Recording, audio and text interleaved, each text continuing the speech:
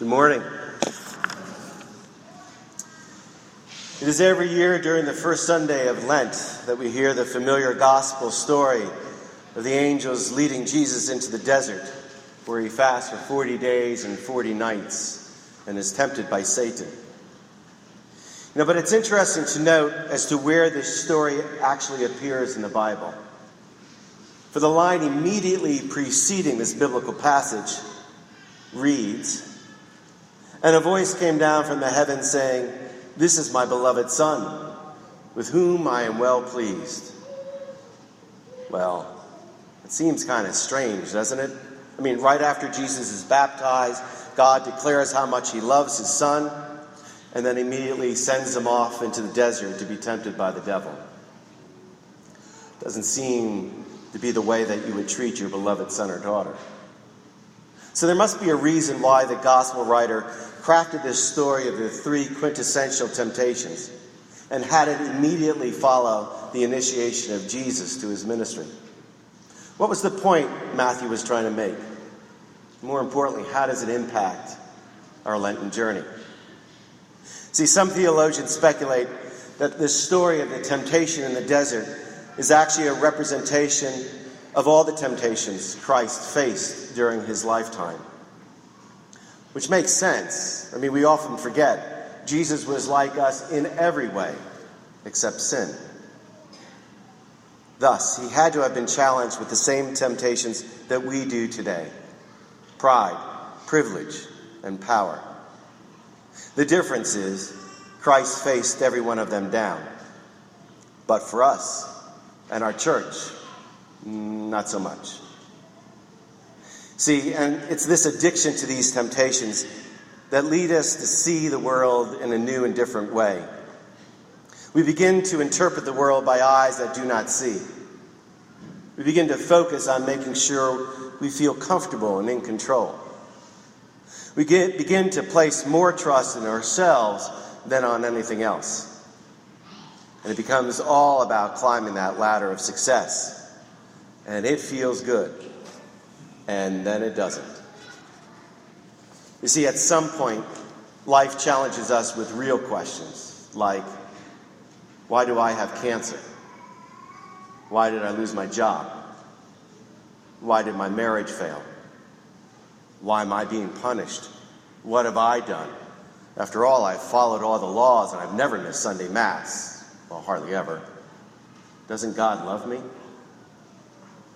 And soon this cascades to a point in our lives where we feel disappointed in ourselves, in others, and question if God is even really there.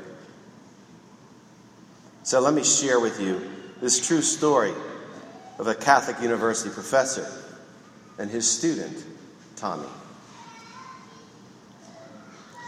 On the first day of my Theology of Faith course, I watched my students file into the classroom, and it was hard not to miss Tommy with his long, dirty hair. He turned out to be the atheist in residence in my course, constantly objecting and doubting the possibility of an unconditionally loving God. And at the end of the course, after enduring each other the entire semester, he asked me in a slightly cynical tone, "Do you think I'll ever find God?" Looking to use a little shock therapy, I emphatically said, "No." "Oh," he responded, "I thought that was the product you were pushing." Well, I let him get about 5 steps from the classroom door and then called out, "Tommy, I don't think you'll ever find God, but I am absolutely certain that God will find you." He shrugged a little, left my class, and left my life. A few years later, Tommy graduated, and it was soon after that he was diagnosed with terminal cancer. But before I could search him out, he came to see me, and when he walked into my office, his body was totally wasted, and chemo had consumed all his long hair. I blurted out, "Tommy, I thought about you so often when I heard that you were sick." "Yeah, I have cancer in both lungs. It's a matter of weeks." "Well, can you talk about it, Tom?" Sure. What do you want to know? Well, what's it like to be only 24 and dying? Well, could be worse. Like what? Well, like being 50 and having no values or ideals and thinking that booze, sex, and making money are the real biggies in life. But what I really came to see you about, Tom said, is something you said to me on the last day of class. I asked you if you thought that I would ever find God, and you said no, which did surprise me. Then you said, but he will find you. I thought a lot about that. And after the doctors removed a lump from my groin and told me that it was malignant, I got serious about locating God. And when the malignancy spread into my vital organs, I really began banging bloody fists against the doors of heaven. But God did not come out. In fact, nothing happened. Well, one day I woke up. Instead of begging for a God who may or may not be there, I just quit. I decided that I didn't really care about God. And I decided to spend what time I had left doing something more profitable. I thought about you and your class, and I remembered something else that you had said. That essential sadness is to go through life without ever telling those you loved that you love them. So I began with the hardest one, my dad. He was reading the newspaper when I approached him. Dad? Yeah, what? He asked without lowering the newspaper. Dad, I'd like to talk to you. Well, talk. I mean, it's really important.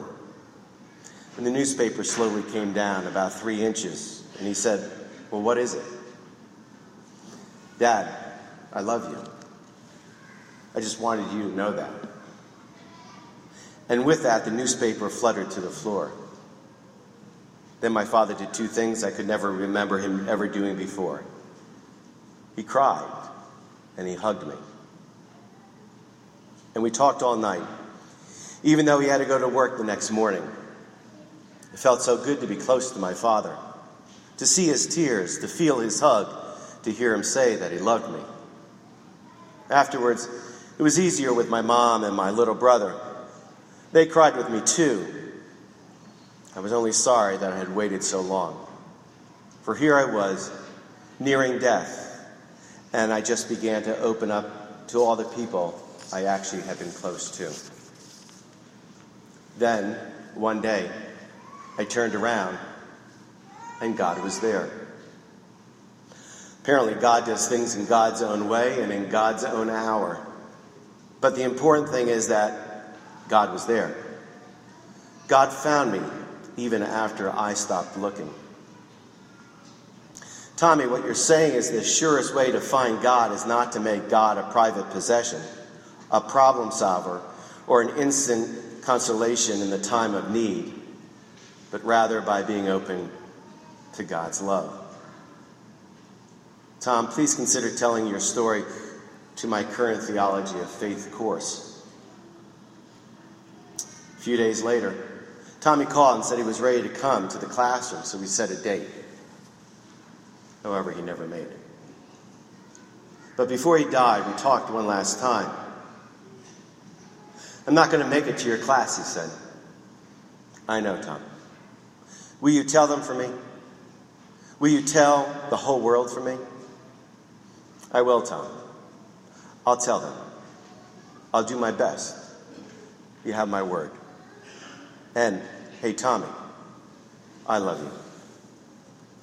I love you too. See, we may not have cancer like Tommy, but we all carry baggage. We all have crosses to bear. And what Lent calls us to do is to look into the mirror and embrace all of who we are. And to stop blaming others for our crosses, to stop pointing out other people's faults, and to stop blaming God for all that is wrong. Lent is not about burying our crosses. It's about embracing our wounds, our losses, and our failures. See, the mistake we make is thinking that being a son and daughter of God means that we'll never be hungry or naked or sick or vulnerable or broken. On the contrary, it means just the opposite. Because just as Tommy discovered, that's where God is always waiting. It's the space where God's able to reach us, to love us, and to forgive us. I think that's why we're given the story of God sending his beloved Son into the desert. Because like Christ, we all will have those barren days. We'll always be faced with various temptations.